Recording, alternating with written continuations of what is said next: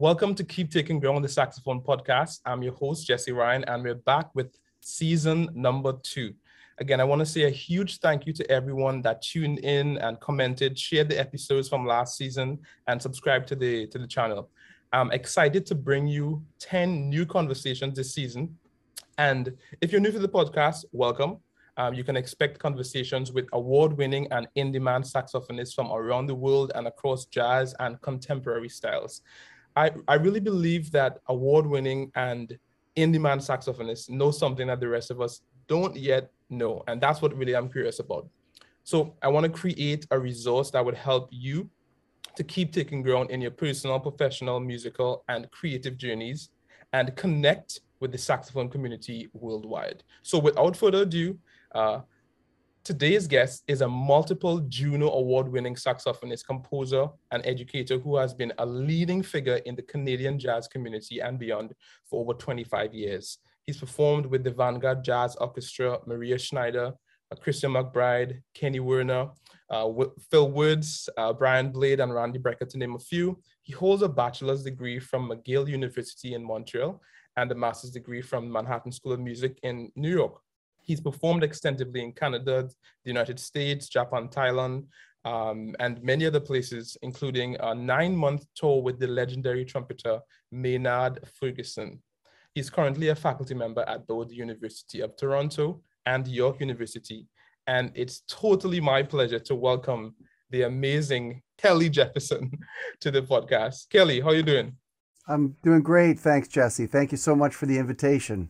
Man, it's my pleasure. I've been a huge fan. It feels weird saying fan, but I've been following your music for since I moved to Canada. Really, I met you in 2014 during the Youth Jazz Canada workshop, and it's no doubt you've been one of the huge Canadian saxophonists that have influenced me and many other players for generations. So again, it's my pleasure to have you. And let's start right at the beginning.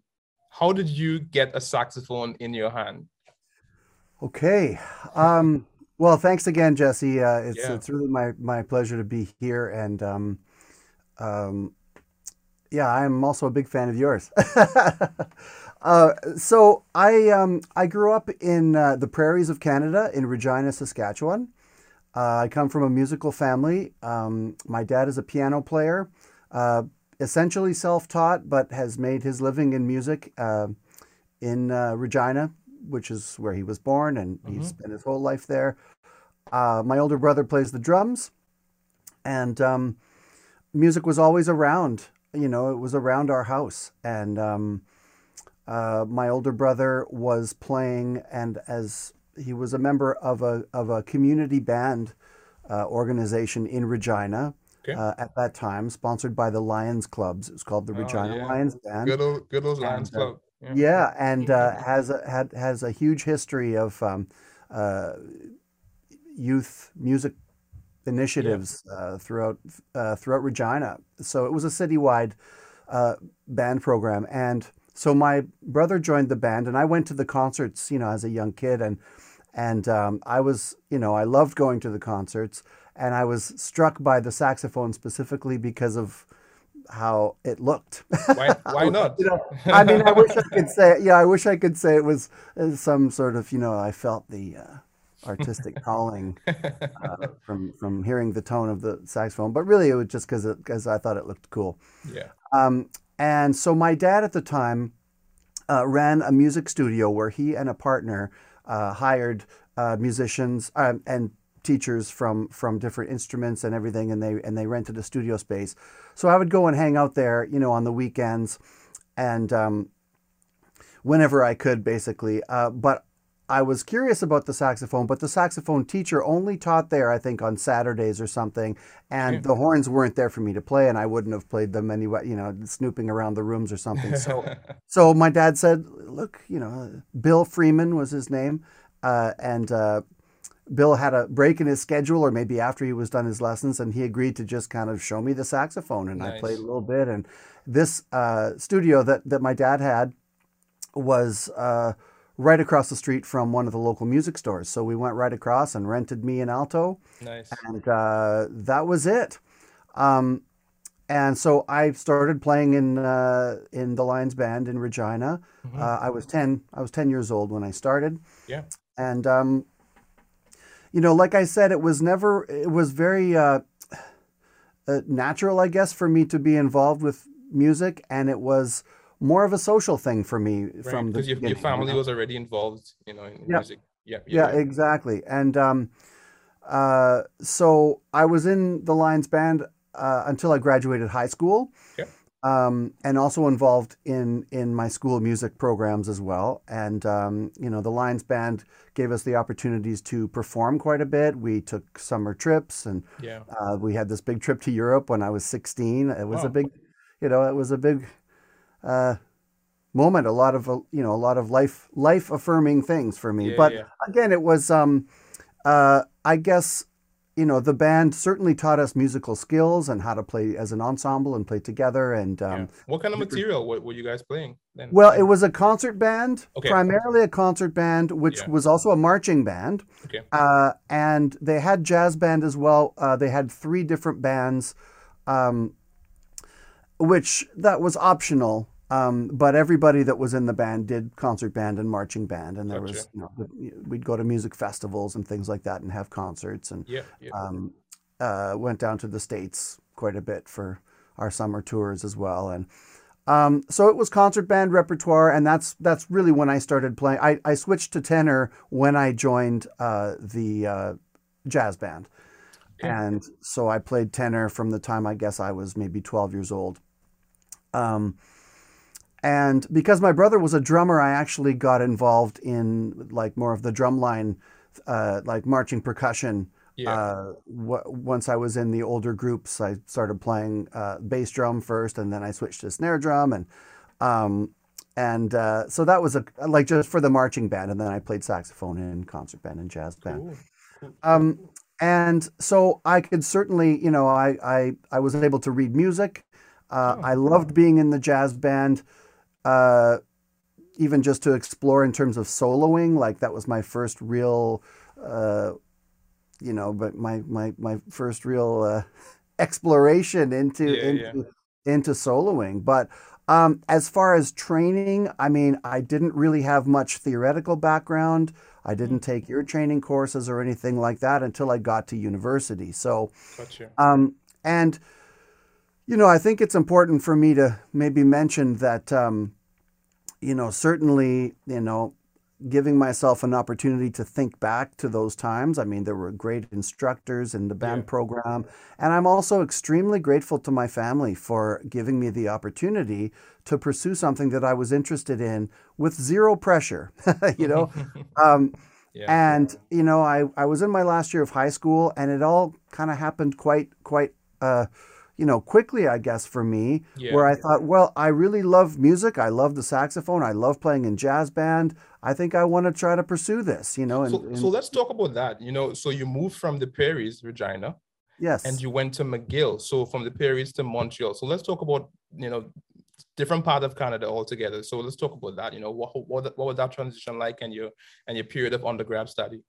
Sure. Yeah. I mean, it was definitely a really important time for me. So I sent an audition tape to McGill when I applied there. Yeah. Um, and when I found out I got accepted, I was able to make it happen and go to Montreal. There Yeah. was also a few other musicians that were from Regina that went to different high schools, but through our parents or somehow we found out that we were going to McGill at the same time. And one in particular was a great piano player named Tilden Webb, Okay. who now lives in Vancouver and is a fantastic musician. And so we connected before we left to Montreal, and our parents, of course, booked the same flight for us and everything. And we flew to Montreal. But for me, I had never been to Montreal until I went to actually start Right. the first semester of my undergrad, and I lived in residence, and After that, after the first year, I ended up rooming with Tilden for the remainder of the undergrad, and I did spend a total of 10 years in Montreal after that. But really for me, like I mentioned, I had everything to gain, I think, from being in a program like that, because I really didn't know all that much. And, it was, I like I said, I could read music, I guess, at a good enough level and understand some of the stylistic things, maybe about playing in the jazz ensemble and playing Yeah. with an ensemble. And I guess my ear was okay, but again, I didn't really, I wasn't really practicing very much in high school. I mean, I was, practicing meant going to a rehearsal with the Lions band or any number of things. I mean, we would jam at home and stuff, but all just Right. very, very informal. And I mean, I took the odd lesson, great musical community in Regina for sure. And, you know, but when I got to McGill, I really had my eyes opened, and my first teacher actually for private lessons was Kirk MacDonald, Oh, who wow. Okay. most Canadian saxophonists and musicians will know Kirk, and it Yeah. was just by sheer luck for me certainly. Kirk was living in Ottawa at the time, which is about a 2.5 hour drive from Montreal. Mhm. Um, and he would come in and teach. I guess it was maybe six of us or something. He would come in and teach private lessons and book some gigs in town. Yeah. And he was my first serious private teacher. And That's crazy. I mean, Kirk yeah, has taught so many people. oh, That's I crazy. know. Wow. And again, I didn't know who Kirk was, Right, right. but it was just the timing of that one year, and it Hmm. ended up just being one of the best things. And I really did. I mean, I learned a lot, but I also, it was just a great time for me to. I mean, I got my butt kicked, basically. Well, I was just gonna say, I mean, if you were playing music really informally, and you to then have Kirk McDonald as your first private lesson Yeah, teacher, that yeah. must have shaken you up a lot. Oh, absolutely, absolutely. Not to mention, and I know that you were sort of asking about the whole process of moving to a new city. So Yeah, I yeah, so I yeah. was right out of high school, 18 years Hmm. old, and moving to a brand new city. And I really, I feel like I did do a lot of my growing up in Montreal. My first time away from home, and I went back after my first year of my undergrad. I went back to Regina for that summer, and Yeah, I never went back. And it wasn't by choice or anything. It's just I was certainly, I found a great community in Montreal, and yeah, I had some playing opportunities outside of school, and the more experience I got, the busier I was, and yeah. it was fantastic, and I certainly, like I said, I mean, um, I felt a fair amount of pressure because of how much I didn't know, and of course, there Right. are always situations in that environment, and especially at a great school like McGill, where I was extremely intimidated in a lot Right. of ways. But I think I was a bit naive to some of that, and fortunately, I didn't let it get the best of me, and I just. I mean, I also loved doing it, and I really throughout my undergrad, I just wanted to play as much as Yeah. possible, and so many things that I was learning. Obviously, I'm not sitting here saying that I digested everything because that was impossible, but Yeah. I just took what I could, Hmm. and I kept a lot of as much as I possibly could, and just tried to play and just learn, and Yeah. and I kind of went the other way from how I started, where I really got into studying. I was practicing a lot, and I just listening and transcribing and going out to hear music, and it was a really, really important time for me. I feel like if that's super important, that bit you shared about um being in situations where you felt intimidated, whether by the talent around you or by the professors or by the situation, or maybe feeling not like you weren't prepared for the situation. I remember the Yeah. very first episode of of this podcast, Melissa Aldana mentioned the key to musical growth for her was managing her ego, in terms of those situations where you feel out of your element and just staying calm and say, this is what I came here for, and just doing what you need to push through to the next thing and really make your weaknesses a strength, Absolutely. Yeah, I could not agree more with that. And the more music I was checking out, the more I was practicing and playing, I was certainly excited about about all of these new things. But again, I come back to the community aspect and the social aspect of learning music in post-secondary. And again, I had a really great experience, and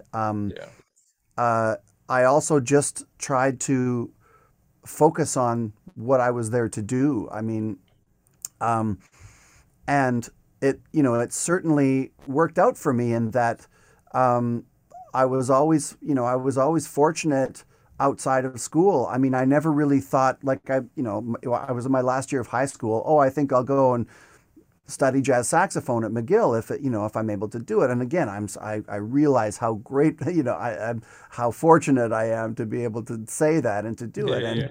And I think about that again all the time. I was never forced, or was never any pressure on me to make something of myself. Of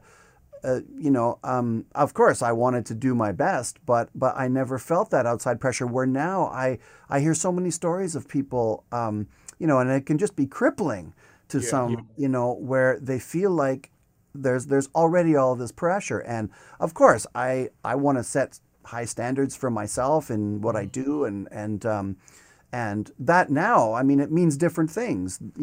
What it is I do, it's become this huge sort of thing, and it certainly started for me at McGill. A lot of things really, a lot of lights went on in terms of the music, and I just trying to piece it all together, and it was a super exciting time. But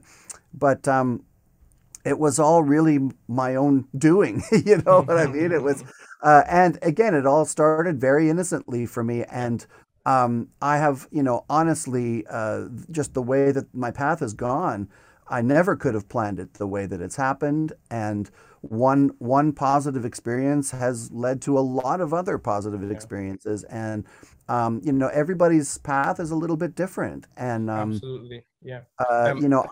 Sorry. Yeah. No, I was going to say, well, let's talk about that part. So you finished undergrad, you lived in Montreal for about 10 years. And obviously at some point you moved to New York to study at Manhattan. So, let's talk about that. Yeah. So again, I guess I've mentioned my initial experience with jazz school, with post-secondary education. So I had a somewhat different experience for my grad studies.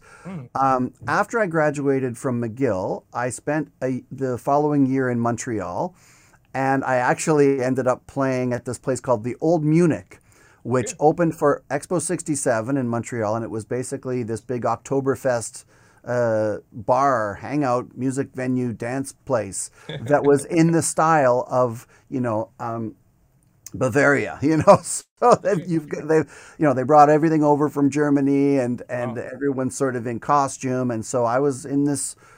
Well, a couple different bands, but they were basically polka bands that played all kinds of stuff besides polkas, and it was 6 nights a week for 6 months, and there were long gigs and a lot of playing, and that's I was also kind of had my eyes opened on that on that gig, because it's like, well, this is what a jazz degree got me. Basically I'm playing I'm playing polka tunes and top 40 hits on the weekends on this rotating stage in a pair of lederhosen. Wow. It was, but I mean, it was great. It was great. So it was during that year, part of that year. So a really great friend of mine who I'm thankful we're still in touch and we're still really close friends. We've made music together. We met in our first year at McGill, the trombonist Kelsley Grant, who is a professor at Humber College and is here in Toronto. And so he said, I'm thinking about auditioning and applying for my master's degree at Manhattan School of Music. And so one thing led to another, and I thought, well, maybe I'll go down and do the audition, and we'll see where it leads. Yeah. So I went down with them and did the audition, got accepted and went the following year. So I graduated McGill in 1992. And so this is fall of 1993. Okay. I went down to New York, and I got into Bob Mintzer's saxophone studio. Yeah. Got to study with Bob, a fantastic teacher and just a great person. And at that time, I went to his house in Brooklyn and took lessons in his little studio upstairs, and Yeah. all very surreal. And again, it felt very similar to going from Regina to Montreal did. Right. And now Montreal to New York was like, oh man, here we go. Yeah. So it was a 2-year degree. And I went back to Montreal after the first year. I was fortunate enough to get some funding for some of the expenses for that first year, which Yeah. I applied for and did not get for the subsequent year. So what ended up happening is I just said, okay, I'll stay in Montreal, and I'll reapply, and I'll go back the following year and finish school. Mm-hmm. So during that year is when I started teaching at McGill University. So Okay. and at that time it was, students could request someone in the community as a private teacher, and that's kind of how it started. So Right. I taught a couple of private students, and that led to some small ensembles. And Anybody notable that that has a career in music, that we might know that you taught during that period of time? oh, sure. Yeah, I mean, one of the people that comes to mind, I guess, is Al McLean, Yeah. who Wow. is still in. He's in Montreal, and he's also Yeah. an amazing saxophone technician, and he's just Yeah. amazing. But I mean, man, I can't tell you that I taught Al much of anything, though. He was already playing. At that time, he was already playing at such a high level, Um, but yeah, and again, as far as how things have happened for me from the teaching side, that's really when I started teaching at the post-secondary level, and that would have been fall of '94, I guess. Okay. And so I had every intention of going back to New York the following year. Mm-hmm. And, for a bunch of different reasons, that 1 year turned into 5 years. I was in Montreal. I was playing in a bunch of different bands and really doing a similar thing that I've been doing here in Toronto for a little over 20 years. Mm-hmm.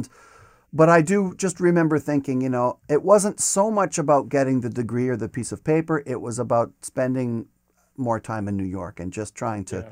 absorb being in a place like that. I really feel like it's a unique place, certainly for the arts and certainly for music and certainly for jazz music, I would say. Yeah. I'm going to shift gears here, Kelly. Yes. I want to ask you, what have you been in pursuit of on the saxophone, or maybe even creatively, artistically, over these, years of playing the saxophone and being a musician, a leader, a sideman, etc.? Wow. Well, I guess, I mean, like everybody, when it comes down to it, I feel like,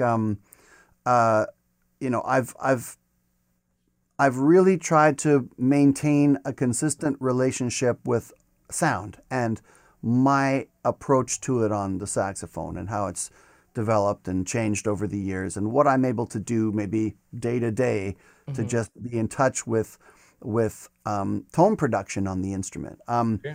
I think that's I guess the first natural answer that I would say. Yeah, But yeah. when I first started studying and trying to develop my repertoire and learn as much about the music and the history of the music, as I could, and just play as many different styles as possible and with as many people as possible.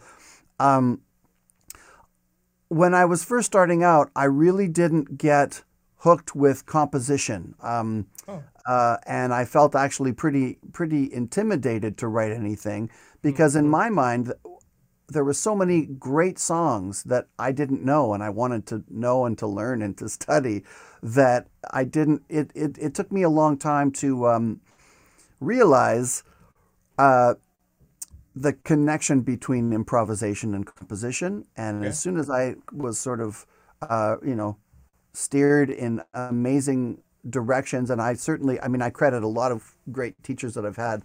But the timing for me, studying with Dick Oates in particular, he was someone who really set me down that beautiful path of really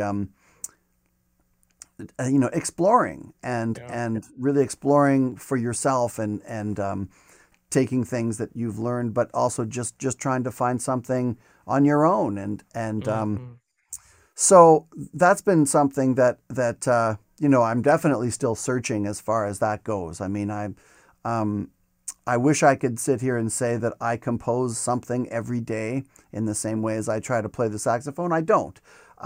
But a lot of my compositions, and certainly my early ones, they kind of start off as little exercises or little things that I might want to try to dig into a little bit more, and that leads to something else. And again, fortunate enough to play with amazing musicians and to collaborate and to hear my music played by them way better than I could have ever, imagined it.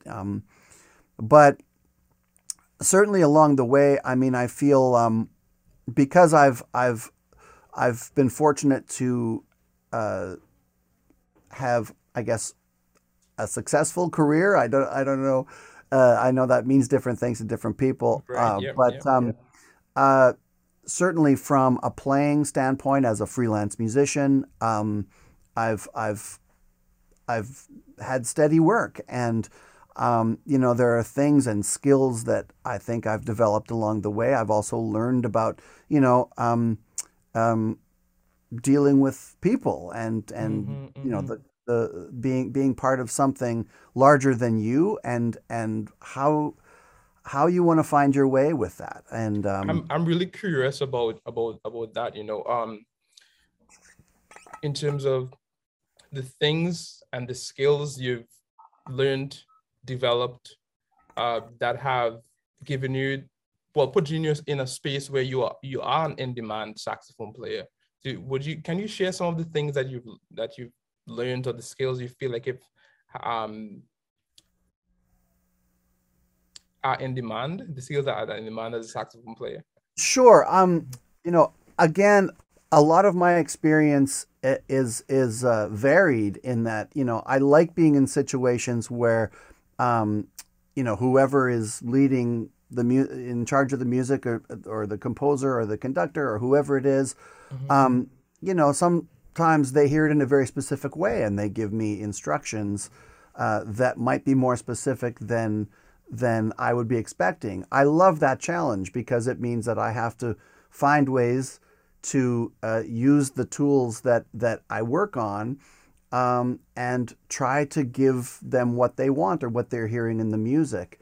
And I love that challenge, and it also has helped me sort of hear the instrument, I think, in a lot of different ways because of being allowed those opportunities to try to create something that might not come naturally, but something that is sort of required of me in certain situations, aside from, I would say even just professionalism of varying descriptions, I guess, there is something to showing up on time and showing up prepared and being easy to work with. I think really the big takeaway for me with everything that I surround myself with now, and I try to reflect on it a little bit, but I also just try to keep it in the moment. And I think really you can learn from any situation, and for me, I have to learn by listening to what's around me, and there are, I say this to my students all the time, but it's because I believe this to be true, is there are levels of all of, there are levels to listening, and how deeply you can listen, and how you may need to listen for something very specific, or it's even just, pick up on what's happening and, collectively, and what's the mood, what's the mood in the room, and what are sometimes maybe to say something, and what are other times to not, and just sit back and listen. And it's not always musical, in content, but I think that's just important. And, I've certainly I can't even tell you, based on the opportunities that I've had, I've just learned so much about myself that it still really comes down to gratitude for me, and always feeling like there's, like I said, there's always something to learn in every situation, and it kind of runs the gamut for me. I'm fortunate to play original music with the composers of that music. Like that's a very personal thing. I get to collaborate with really close friends and dear friends. I also get to make music with people that I've just met 30 seconds previous. And it's still, I want to take advantage of all those situations as much as I can. I don't want to take for granted that I've been playing with somebody for 20 years and that we just assume these things. I want to really feel what's important about that, and establishing these long-term musical relationships that a lot of times for me, and still came from people that I went to school with, still, and sometimes they come out of the picture and sometimes they're back in and you pick up where you left off. I will always be inspired by that, and also, I also realized that, and certainly this time has sort of put that even more to light, but it can be taken away very easily as well, and I also want to remind myself that music does not owe me one thing. I mean, just because you're busy and you're successful and you're doing a bunch of things, and it's important for me to just take advantage of as much of that as I can, and realize, like I said, that I owe so much to music and being a musician. It's really shaped who I am as a person, and not just the musical side, but I would say, a lot of the relationships and the people that you meet along the way, the opportunity to travel and to experience new things. And I guess another thing that I'll certainly say is, I don't want to sit here and say that it's been easy, either. There's always going to be challenges, and there's ups and downs. And I questioned a lot of things as I was doing it. When I left Montreal after those 5 years to go back to New York, I thought I was shooting myself in the foot, and that, I had to say, sorry, I'm not going to teach at McGill. I'm going to quit all these bands that I was in, and it had nothing to do with me wanting to leave Montreal. I just felt this need to do it, but I was terrified at the time, But just getting back to that, I mentioned I have sort of a different relationship maybe with post-secondary, because then all of a sudden I was back finishing my master's degree, and I just had to be in school and to be a student again, and I really appreciated that time, because I think I got more out of it than had I done 2 consecutive years. I had 5 years of playing and experience and teaching, and I really feel like that second year, especially, that's when I studied with Dick Oates, and just I think I was more ready to sort of jump in, and I might have had a better idea of just the perspective that I needed to. That really resonates with me, Kelly. I did part of my undergraduate program at Berkeley, and I was back home for 3 years, and then I moved to Toronto to finish up. And I feel like if the challenge of feeling like, oh man, am I ever going to finish my degree? Am I ever going to be able to accomplish this thing and finish it? Those 3 years of grinding and trying to figure out how I could actually do this prepared me to have the right perspective, so that when I was back in it, I felt like if I was able to get a lot out of the program at Humber, because of having the right perspective, and I always try to share with people, whether it's a student of mine or just somebody that I'm having a conversation with. I feel like I feel like if this is probably true for you too, everything that you're involved in, your relationships, the challenges, your interests, every experience affects or contributes to the direction and your path.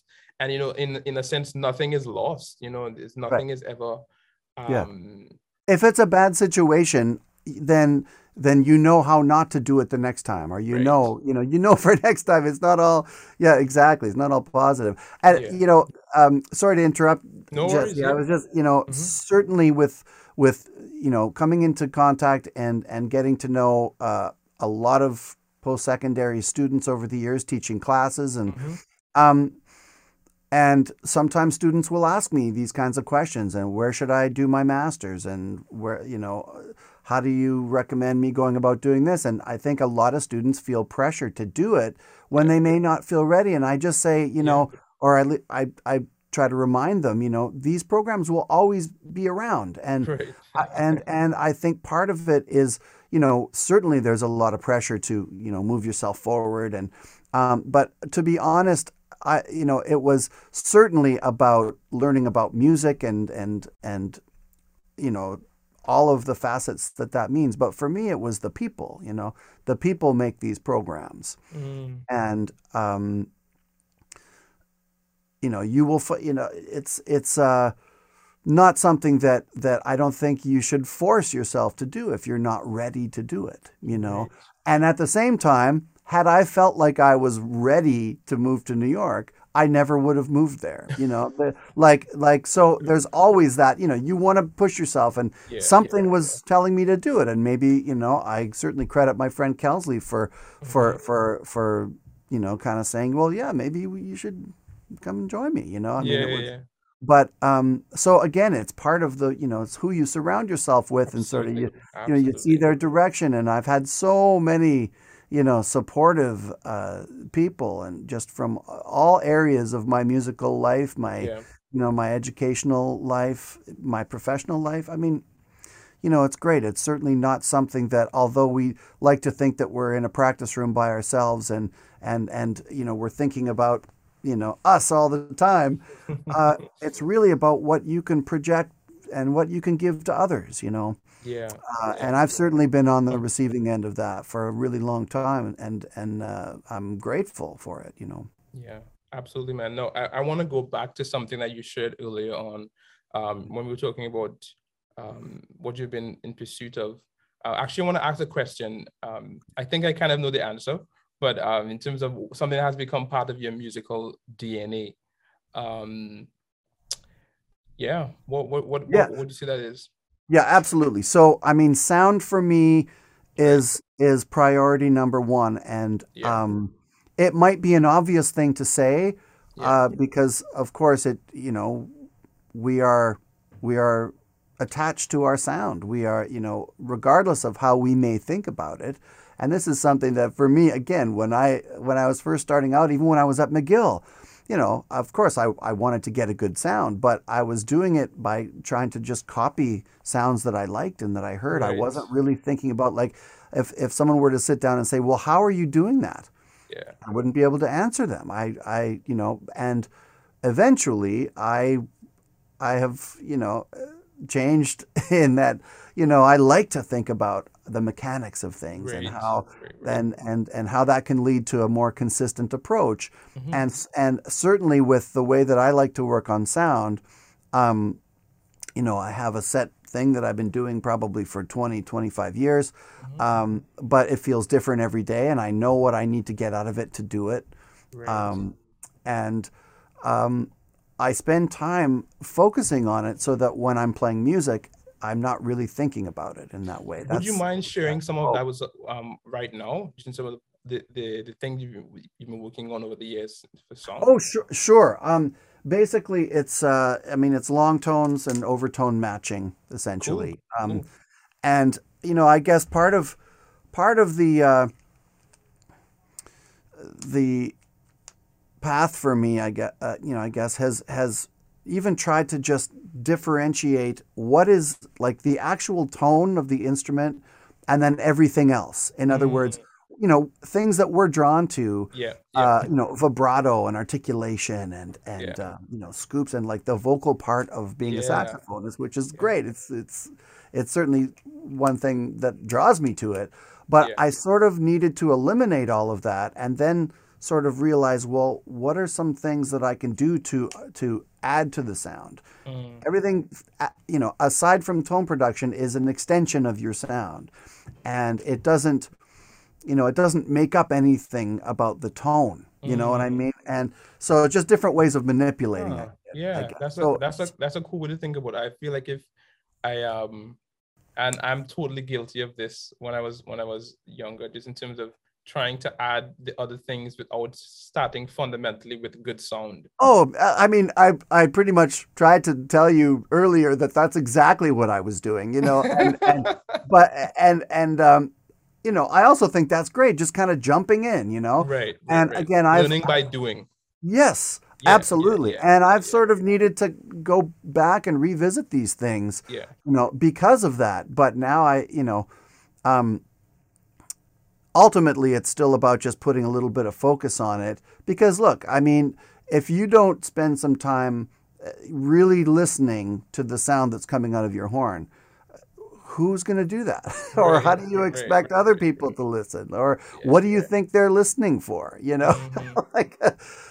And again, most of this exercise for me and just how I think about practicing is really just about the importance of how I listen to myself and, how much I'm really able to contribute to what comes out of the horn, Yeah.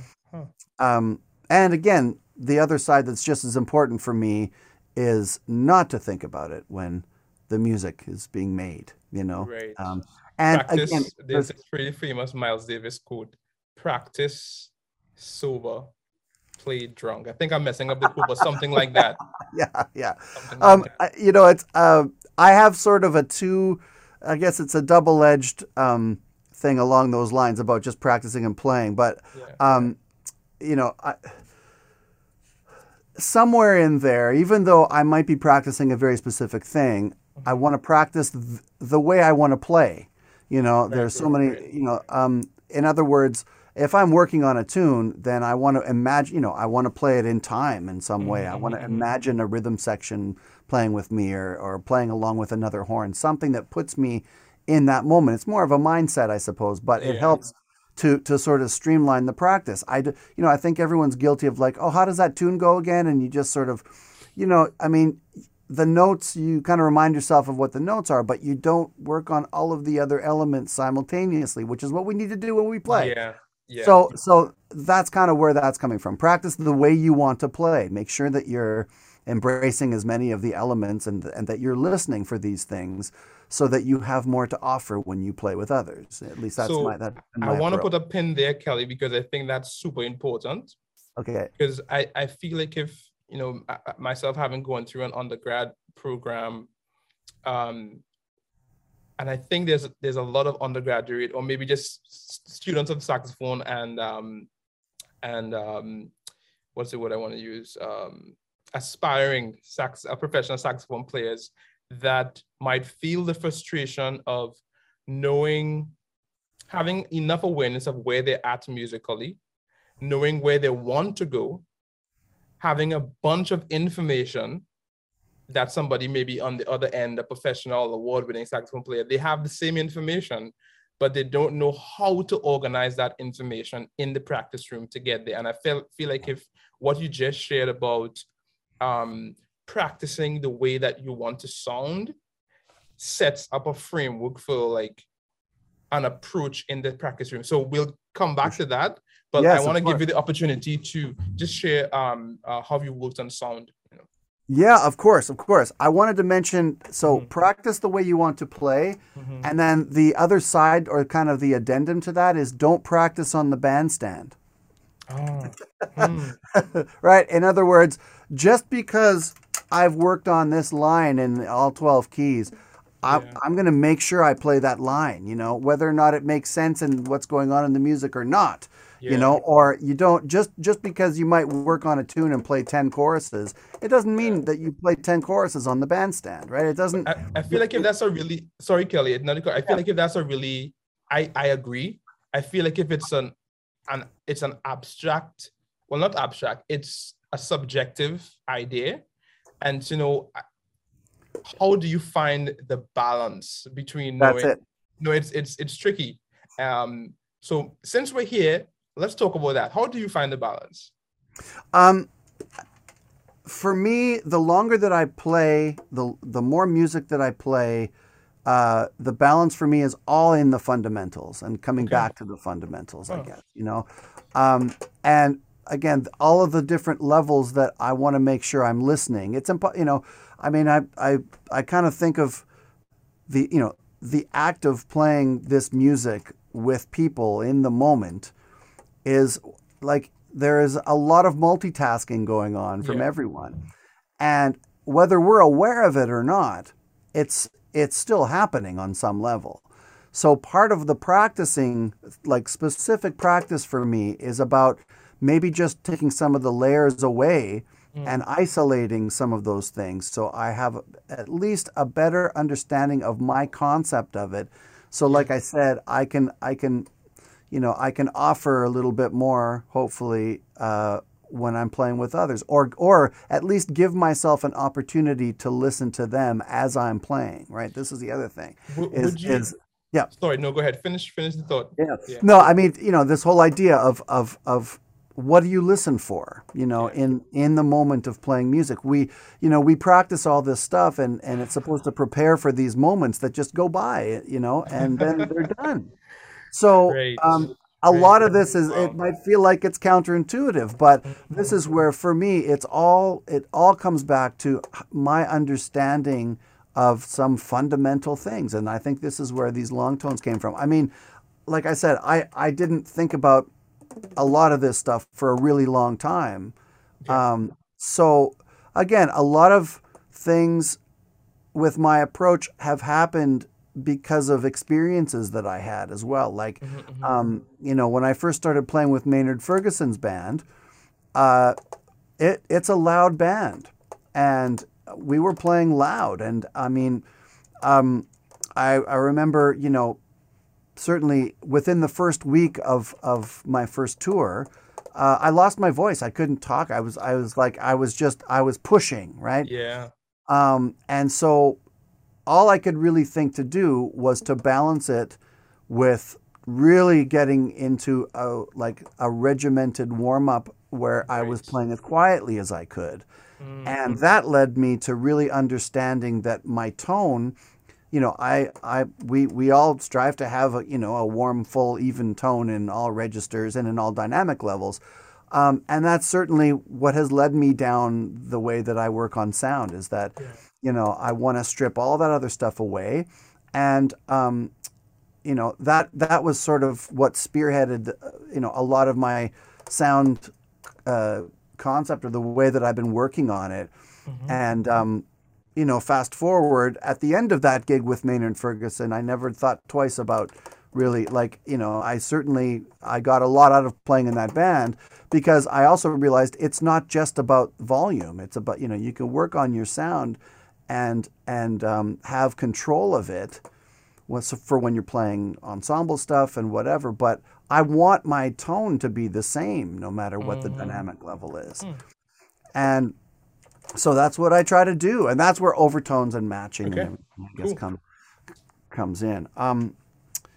So, you know, I have a set kind of routine that I do, and again, I do it in time. I just put a metronome on 60 BPM, or the ballad, one of the ballad settings on Drum Genius.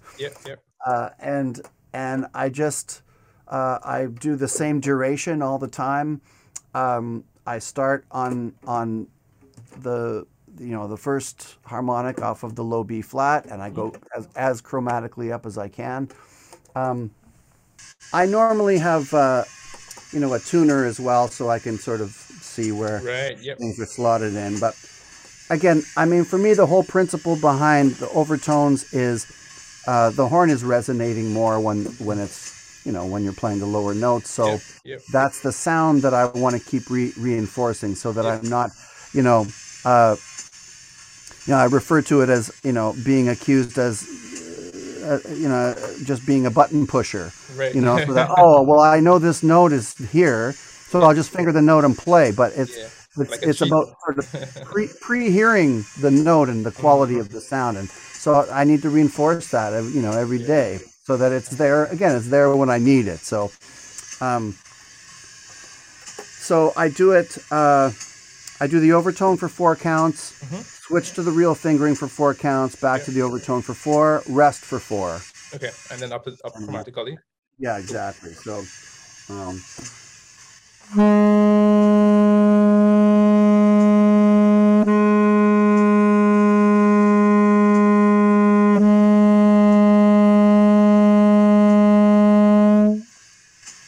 go up semitones. Yep. Maybe I could.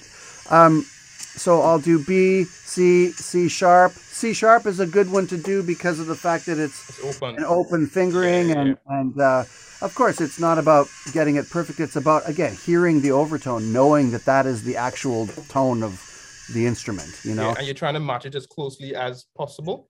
Exactly. Yes, exactly. And things that I've needed to focus on, basically. I think of 3 main elements, I guess: the air quality, what my embouchure is doing, specifically my bottom lip, and my tongue position, which is coming from the Joe Allard, Dave Liebman concept. And I really, I'm totally on board with that. I think it's open. Is your tongue really low and the back high? So in order to control the pitch, right, I have to, most people, I guess, and myself included, you have to bring the overtone down in pitch. It's going to be a little sharper. So it's that split second adjustment of making sure that, if you've got your tongue really low, in order to get that note in tune, then you have to bring your tongue position up in order to keep the pitch. That's what I had to do for that note. Right. Right. And again, just trying to, blur the lines as much as possible. And something about my tone and about my sound, if I'm working on this, it's always one of those 3 elements that may need to be slightly adjusted, and you put a different reed on and it's a completely different ballgame altogether. So, again, it's consistency over perfection every time. But after doing it for as long as I have, I mean, I've sort of been through a lot of different, relationships with it. But I certainly realize the importance of it. And so again, I work my way up to the top. A couple of things that I do, once we get, so the F off the B flat, so second one, and so if I do the G sharp off the C sharp, I'll do high A off low D next. And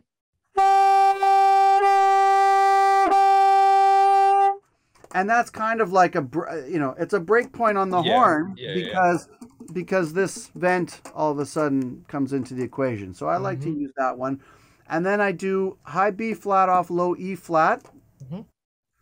And then when I match it, I play the high B flat. And when I go back down, I go to the low B flat. Oh, okay. Cool. So it's just how I've done it for a while. It's like a little pivot thing. So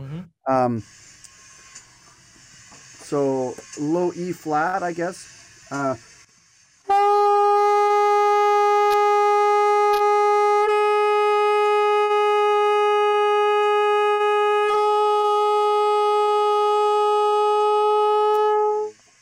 Yeah, that was pretty consistent, across and that, those notes. It wasn't right there for me, but I appreciate you saying so. And then B, same, C the same. So now we're high C sharp. Yeah. Sorry, I'll just fast forward a little bit. And then this is where it gets a little weird. High D off the low B flat. Okay, yeah. So you don't ever use G for the high D? No. Okay, cool. No, I don't. Yeah. Maybe I should. That's good. I'll go back. So D sharp off the B. Yeah. The pitch is a bit funky, but yeah. and then E off the low C, and Yeah. I'll do palm and front E. Okay. So I'll Okay. match both. Yeah, yeah. And the same with F. So then I go back to low B flat here. For the high F. Okay. Yeah, and then I'll do palm. I'll do front first, and then palm. So.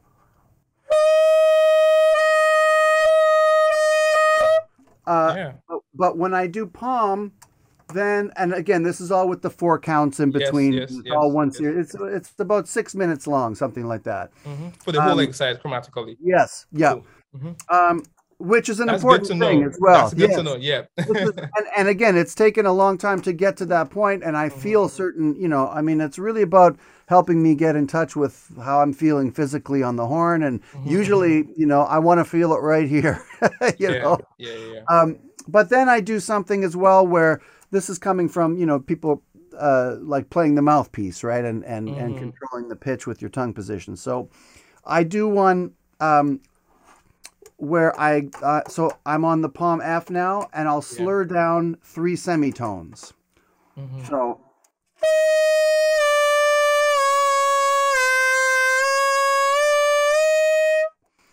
Again, I'll do it. I'll do those quarter notes with 60 BPM, and the same off of E.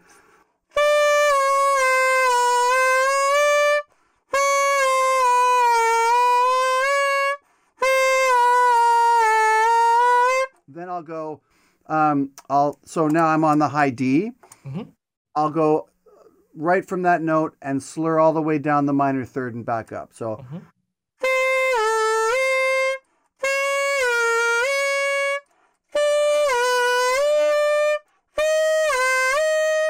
Then I'll do the combinations of whole steps and half steps. So. Okay.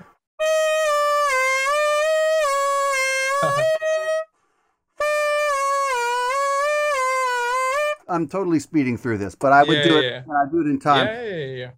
And then I'll stop when I get to the low D.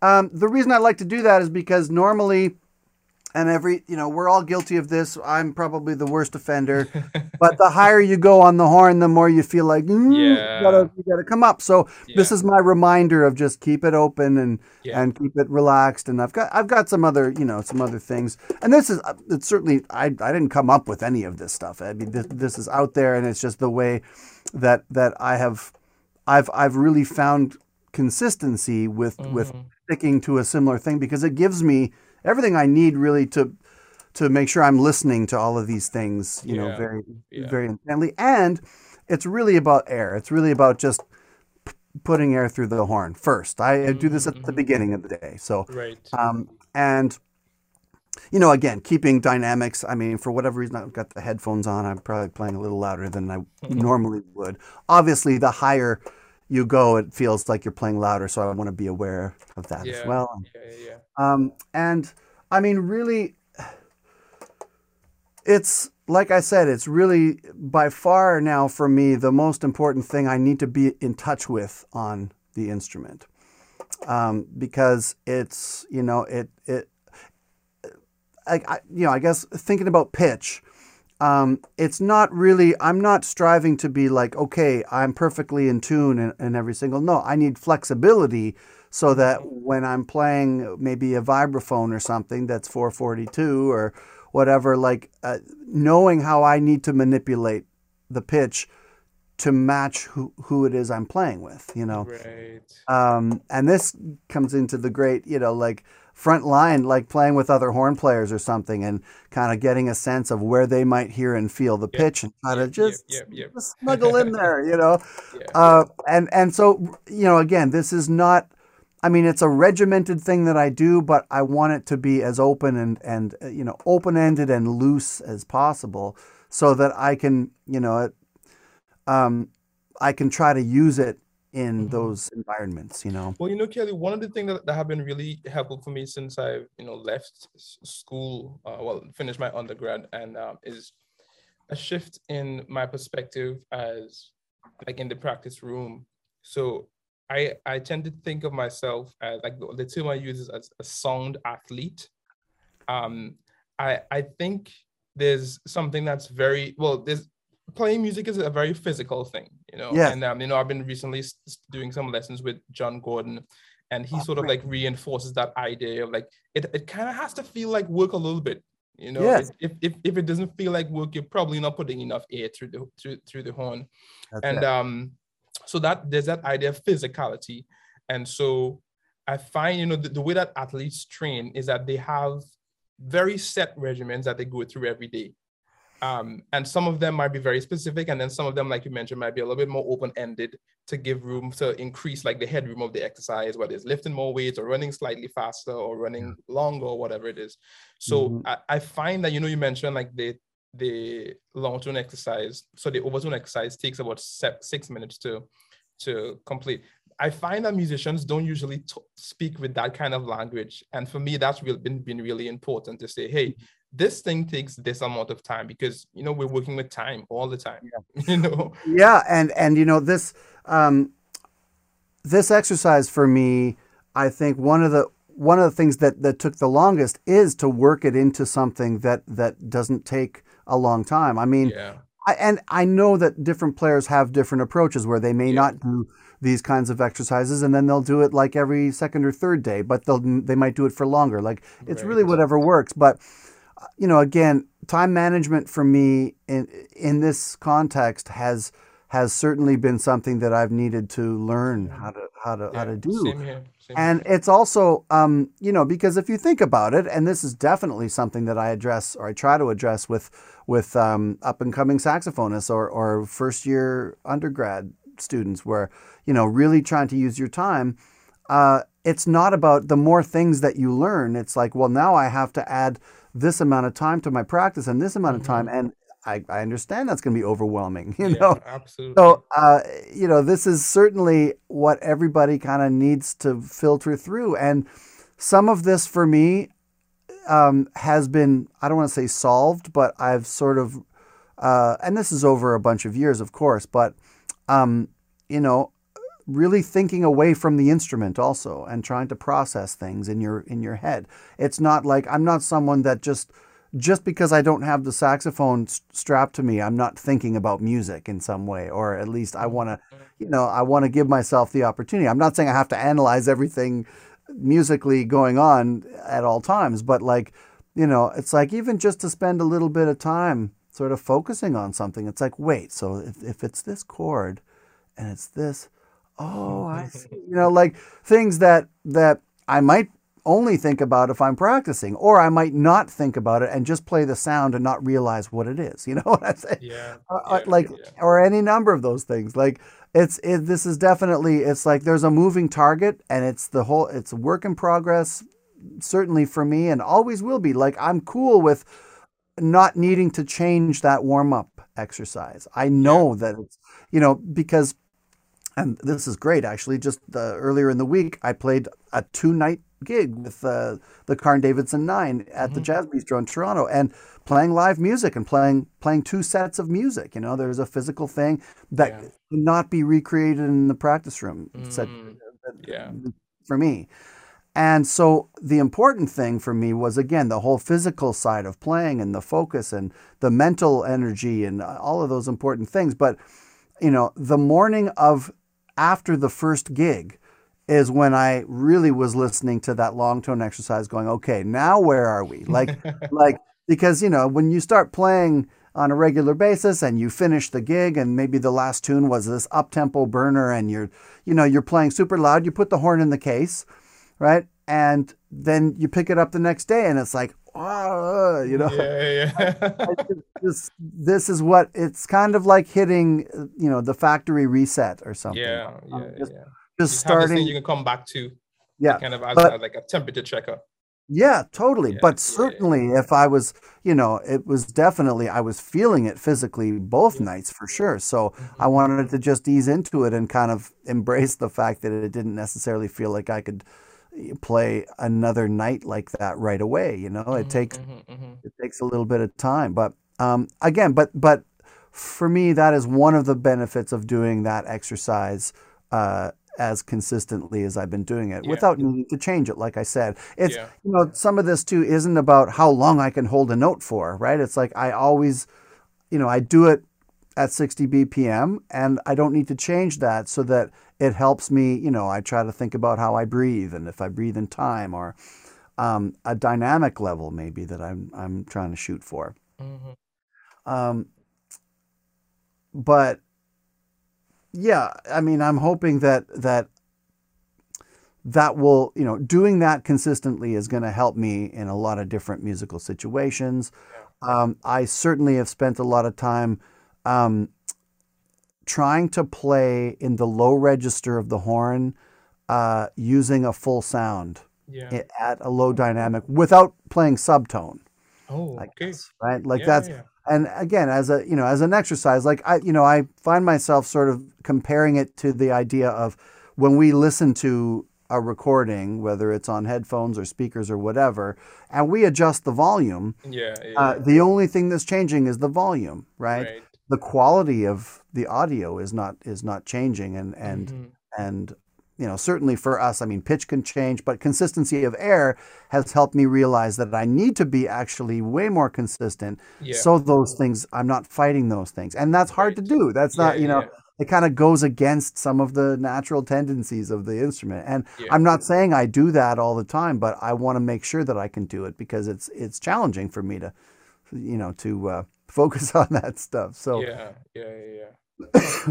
I tend to feel like, we're sort of really getting into the nitty-gritty of the horn, and the things that we're discussing may not be important to many people, or definitely not to somebody who just listens to music casually. But however, I feel like if these fundamental things on the horn, and as as players, if we're able to work on these things, it definitely increases our ability to communicate on the instrument, which gives us the ability to connect with those people even better. Right, Yes, and I totally agree with that. I have also been part of what has got me as committed to really knowing the sound that's coming out of my horn, or at least trying to control it as much as possible. Control isn't, I don't like the word, but anyways, I get it. People, I know so many music lovers that I think have more of a musical ear than I do, and they hear things in people's sounds that they don't need to worry about the technical elements behind it, but they actually can get to the heart of the message maybe faster than a lot of musicians can, because we can get too caught up in that stuff. And I've had great conversations with people that really, in some way, have taught me to, and this is certainly true of any sort of study that you may want to do, but it's like just listen to the music for what it is, like listen to it for what it is, and get a sense of what that might mean for you, because we all put our own stuff, I mean, it's hard to not put judgment on these things, but again, this is like just trying to listen for what's there, and this is certainly, I mean, for me, when I was younger, I was drawn to certain saxophone players and I was less drawn to others, because I was guilty of not listening to it for what it was. I was trying to put something in the music that had no business being there in the first place. and so I lost out of that one, and it took me a long time to really, and again, this has to do with listening. Yeah, it really all comes down to listening, and how do you listen? How deeply can you listen?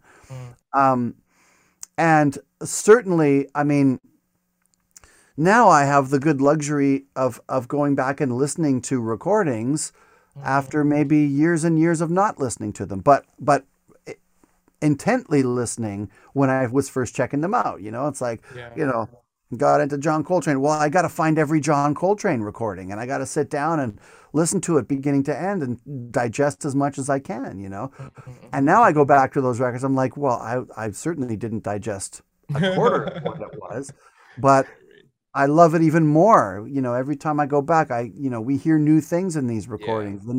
It's not, and it's not always from the theoretical side, or it's like something about the emotional content, or any number of things. Great. Yeah. Cool, man. Well, it's definitely been more than a pleasure chatting with you about all of these things, Kelly. I'd mentioned here that one of the things that I've heard you mention back in 2014 during the summer workshop that I didn't quite get at the time, but has really been helpful for me in recent times is the idea of, I think the phrase you used was, the first type of articulation you should work on is finger articulation. And I was like, finger articulation, which is pretty much slurring. And so for a long time, I worked on everything being slurred, but then I realized it still wasn't, there's still an aspect of it that I didn't get. And recently I sort of went back to it, and there's sort of a way that you can articulate just with the fingers on the horn that I recently realized. So that's amazing. First of all, that you remember that and that it stuck with you. So, I mean, I guess a couple different concepts for me and why I like to at least focus on that or be aware of it and make sure that I can kind of do it is articulation doesn't mean tonguing all the time, right? As soon as we move from one note to the next and changing pitch, we are that is a form of articulation. We're hearing a different pitch. And it may have to do with the accuracy of your fingers to create to create the illusion of some kind of articulation. Or if it's sloppy, sometimes depending on the note, other notes kind of jump in there. So it really affects. And the other side to it too is time. We're playing time. Right? That's the big one. And if you don't have time in your fingers, like in some way, if you're focused on, okay, my fingers have to do this, and I got to play with good sound, and my tongue has to do this. Aren't you making it more difficult for yourself? Absolutely. Absolutely. And again, this isn't as, it's certainly not as easy as I'm making it out to be, or not as cut and dried, because it's about variety. I just want to add that to my way of playing a phrase if I want to, and be just as comfortable with that, knowing that my fingers need to do what they need to do. But then also trying for me to simplify my articulation process so I can use it in hopefully ways that the music needs me to do it, whether it's ensemble playing or things that I know I need to do. But again, all of these things are extensions of my sound. They are not part of my sound. Well, I mean, when you listen to somebody like Charlie Parker, and you listen to how he articulated, if you try to recreate or his approach only by tonguing, it's almost impossible, and it almost sounds like over articulating sometimes. And John was one of the people that kind of made me aware of this, and so it's been super helpful for me, as you said, to simplify the amount of tonguing I do, and start with that finger articulation as the foundation. And the big thing is time. I've really struggled with just like developing a really consistent time feel that feels good all the time, that doesn't matter regardless of what I'm playing. And I find that that's been really helpful at making sure that the time is starting here, and that the tongue is really adding accents to phrases. These are all just little drums, aren't they? And these are just these are drumsticks. Man.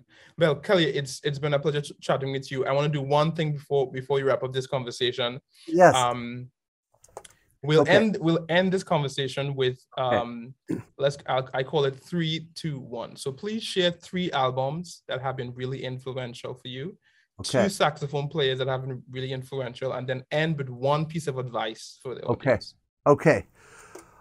Whew. 3, 2, 1. These are they're all extremely difficult questions. So 3 albums, and I'm gonna go chronologically. So Ellington at Newport. 1956. Mostly because of the famous diminuendo and crescendo in blue, 27 choruses of blues in D flat by Paul Gonsalves, who I think is a very unsung hero of the tenor saxophone. So I'll say that one. I will say A Night at the Village Vanguard, Sonny Rollins. Okay. 1957, the trio recording. Yeah. So, I mean, he's just, I love Sonny Rollins. He had to be on one of the, on one of my lists for sure. And the third one, I'll say Miles Davis live at the Plug Nickel. Oh, okay. From any of the, I mean, all of the gig was recorded, but that's 1965. Wayne Shorter, Herbie Hancock, Ron Carter, Tony Williams, they're playing standards with the exception of Agitation, but every other tune is a standard, and they are stretching it and really, creating these beautiful, these beautiful improvisations on standard tunes, and it opened up my ears a lot. I mean, I love Wayne Shorter as well. I think he's a super influential player for me. Also interesting to note, I didn't really think about it until recently, but they are 3 live recordings also, and I think that that's definitely there's something magical about hearing live music, and live recorded music where there's just kind of an honesty to it. Yeah. Two musicians that have been. Okay, so 2 musicians. Okay, so I guess I'll stick with saxophonists, although I mean it's 2. That's it's a saxophone podcast. So yeah, there we go. Yes, of course. So I do have to say John Coltrane. Yeah. Again, for just I think his contribution to saxophone playing and to the music, and also just to I would say exposing me to non-musical connection, I guess. Like there's certainly something I would say that's spiritual about his music and about him. And the other I would say is Joe Henderson. Okay, cool. I'm a huge fan of Joe Henderson. Amazing. Can you leave us with one piece of advice? Yes. I tell this to my students all the time. I try to live by this. Work hard, but not too hard. Have fun, but not too much fun. Finding the right balance. This is it. It's important. It's important. Well, Kelly, thank you so much, man. I want to take a second to shout out one of the podcast subscribers, Nathan Billot. This podcast really wouldn't reach as far as it has, without you guys, all 300 and something of you who have subscribed to the podcast. I'm really hoping to be able to connect with more of the saxophone community worldwide. And Kelly, can you share where we can keep in contact with you and keep up to the things that you're involved in? Sure. I have a website, kellyjefferson.net. Okay. And it's got a schedule there, some upcoming performances that are finally starting to come back, which is great. Amazing. Yeah. So you can find some more things out about me there. Are you on any social media? At the moment, I'm taking a little bit of a break from social media. Cool.